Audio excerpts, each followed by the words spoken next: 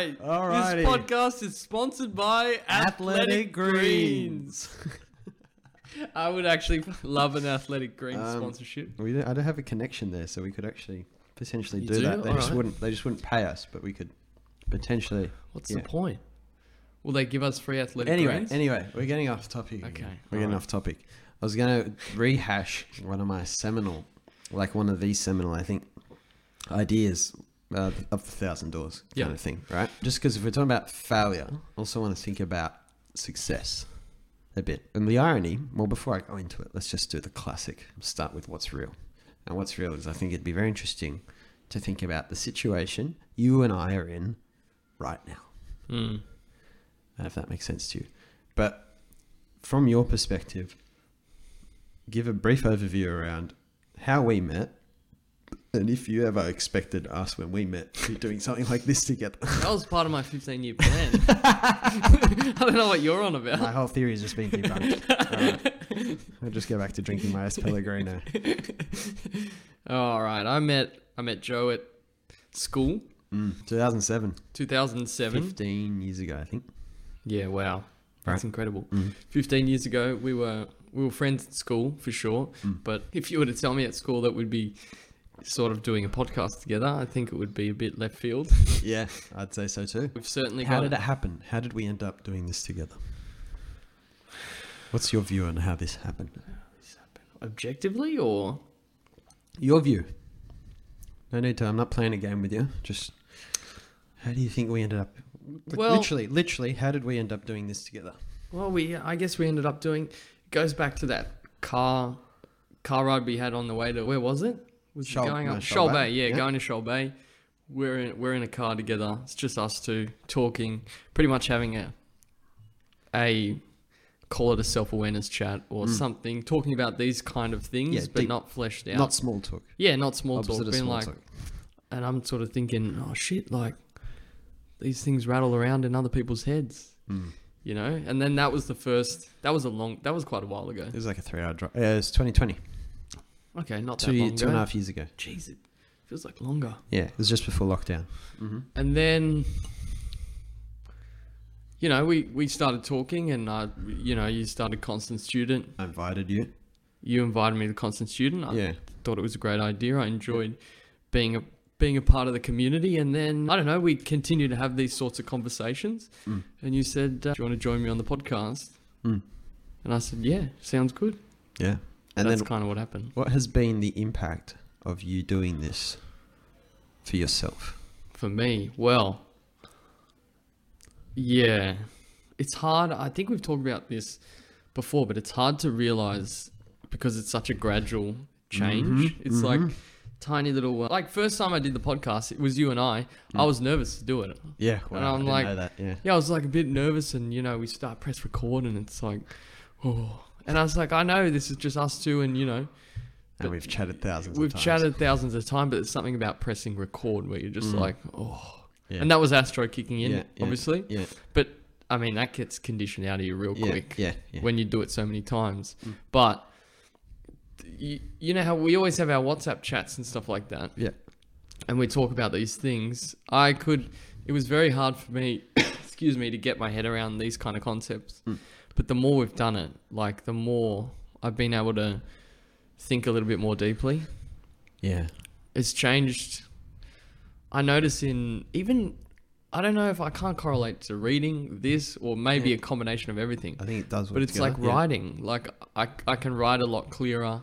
Yeah. All these sorts of things. Yeah. I can't remember what your original What's- question No, was. you've answered it better than I could have ever hoped. What you're talking about is an improvement in your thinking. Yeah. This is something I've realized recently.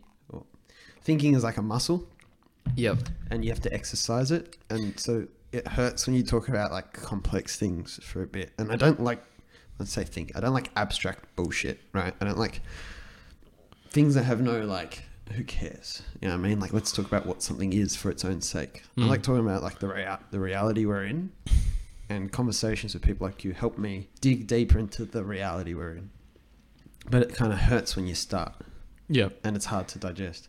You're now going back to the Anti-Fragile, like the book Taleb. You're reading it right now. We've done episodes on it if Yeah. someone's new to the podcast.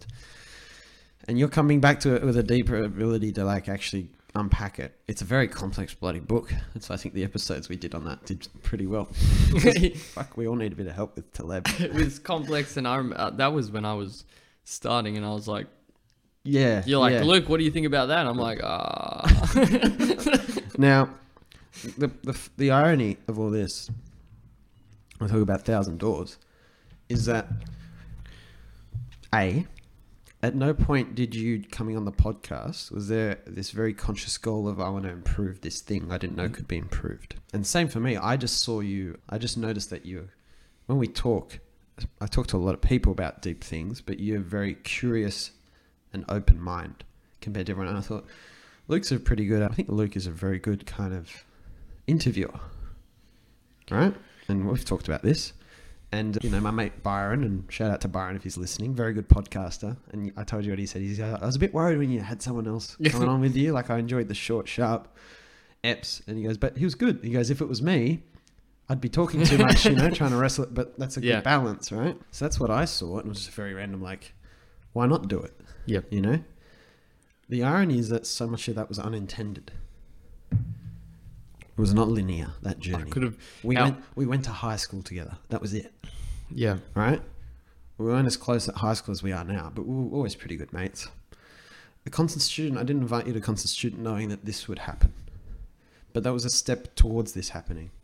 And the car trip, right? And then the reason for the car trip was other factors that we're friends with. Martino, shout out, he listens sometimes. Actually, he listens a lot, so love you, Martino. He organised that trip to Shoal Bay. Yeah. And there's infinite factors that were actually not part of our control, but have contributed to the success of this. So when I said the success of this, I don't know if this video will have 20 views, but to me, this is a very successful experience. It's very high quality, very rewarding, independent of some of the commercial outcomes people normally talk about with success. That's been the case for you and I both.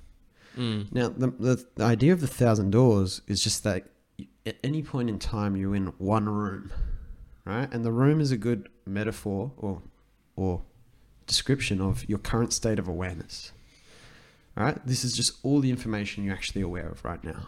You can't be accused of knowing what you have no awareness of, what you can't see, right? You can only be accused of not being willing to see.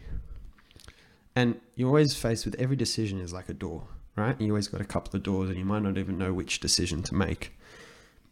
But the reality is if you open one door, there's always another room there with additional awareness, additional experience.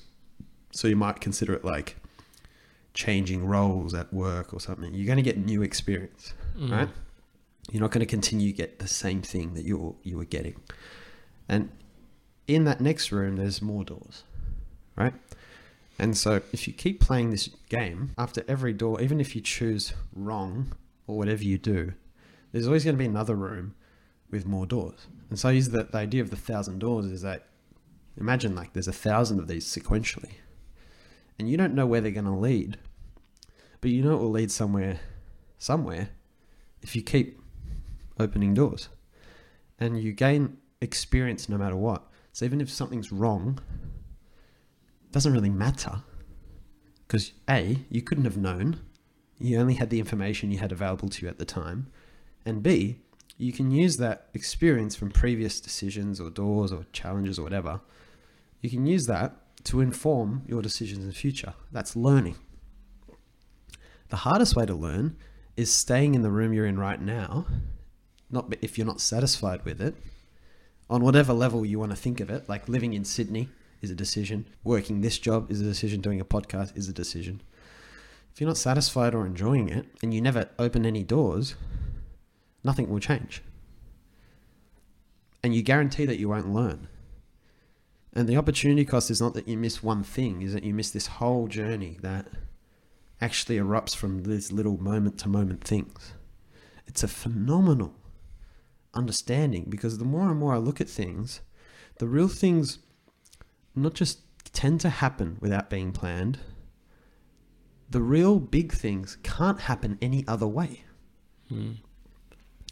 So I use the metaphor often, and I've done this as episodes 4 and 5 of the podcast, but of Christopher Columbus, who, and someone got angry at me for using this as an example because of like the whole, colonialism and killing these people. Workosaurus Rexes? Yeah. Workosaurus Rex. Yeah. But it's just like I'm not saying he was an amazing person. I don't even know much about him. But I think the concept is what you're getting at. The concept, right? It's conceptual. Is that he left Spain, not Portugal, Spain, yeah, going west, trying to get to Asia, to go around the conflict in Europe or whatever. Discovers America by accident. Like accident. Because how can you discover something that's unknown in an intentional linear way? Like, I know exactly what America is and I'm going to go that way to discover it. You can't. Now, you might head off thinking, I think there's land there. I don't know how big it is, but if you're going to discover something new, something wonderful, you can't know in advance what it is. So that story you just described, there's no linear way it could happen. In 2007, people didn't think about podcasts. It was like saying, I want to be on radio with Luke. It wouldn't have even made sense. Yet this was, there's an infinite possibilities of how life could have gone. This is one of them. And, you can't get caught thinking things could be better, because if you're just satisfied with the reality you're in, that doesn't matter. If you are satisfied with your life situation, the way things are going. But the irony is, like, I have brought up many examples through the podcast. You can look at famous people. I mean, I don't want to labor the idea to death, but the takeaway for me is that you can't, the real great things, like the kind of Columbus thing, must be unknown. They must live in uncertainty. It's like a surprise birthday party. It's not good if you already know about it. Mm. Well, it's a fascinating thing to think about, because if I observe the way I've thought in the past, is you always want to envision A, B, C. Yeah. This is where I'm going. You want to know the room ahead. You want to know. You want to know what's going to happen, how it's going to be, what you're going to get paid. Yeah. What you're going to get paid. All right, when am I getting to X dollars? Yeah, when am I getting... Yeah. How am I... This is what I think... Yeah. This is what I'll enjoy. Yeah. It's like... Yeah. You don't know until you go through the door. Yeah, you don't know. And for me, that's where the doorman thing, part of it comes from, that idea of the 1,000 doors. Because to me, that's like a guiding principle behind all this. It all, for me, makes everything actually make sense, because it kind of covers, for me, everything. And why it's important, for this myth of failure concept specifically, is that if I talk about all the things you talked about, Constant Student, the podcast, our friendship and relationship over time, and a whole bunch of other people, especially a lot of the people in the Constant Student community too.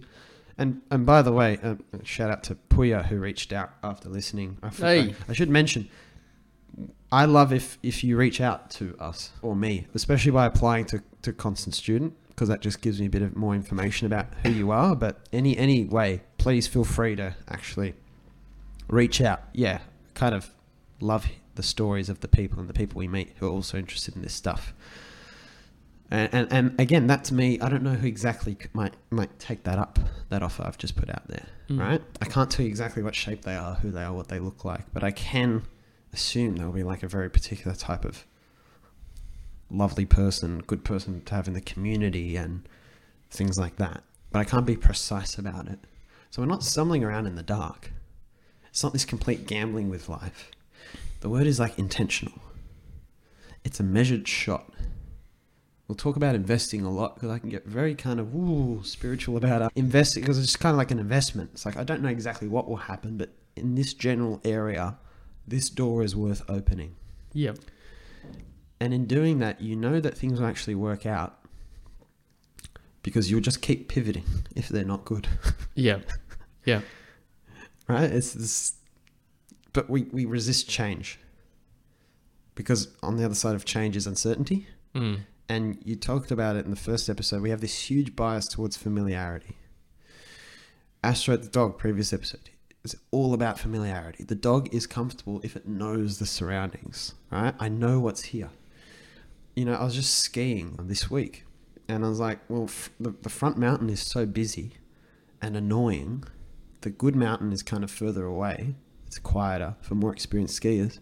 But I'm like, oh, I don't know how to get there. I don't know how long it takes. I don't know if the weather go back. But the experience I'm having is not good on this mountain. Yeah. Yet I'm still resisting going here, and I don't shut up about Mythofalia and Thousand Doors and Astro the dog. Yeah. And I'm here in the situation myself, resisting.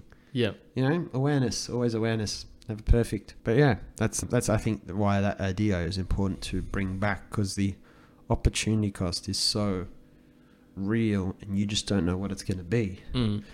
But you have to learn to live with a bit of uncertainty. Not like I'm going to quit uncertainty. Not like I'm just going to quit my job and see what happens. Yeah. Yeah. Not that level of uncertainty. Like, No. I kind of don't get around those people too much. The ones that like need the rush of like, I'm going to create this incredible like ski experience for myself. But then it always comes back to... It's too far in the other direction for me. But yeah, that's the fascinating thing. That's the fascinating is the openness. And I describe it as openness. Just letting things find you. Because when you surrender a bit of that control, you'll notice that the fear goes away. And it makes failing a lot harder if you realize that 1,000 doors. So... yep, that's that idea, and we'll continue on with the next bit of this series. Sounds good. Thank you, Luke. Thank you, Joe.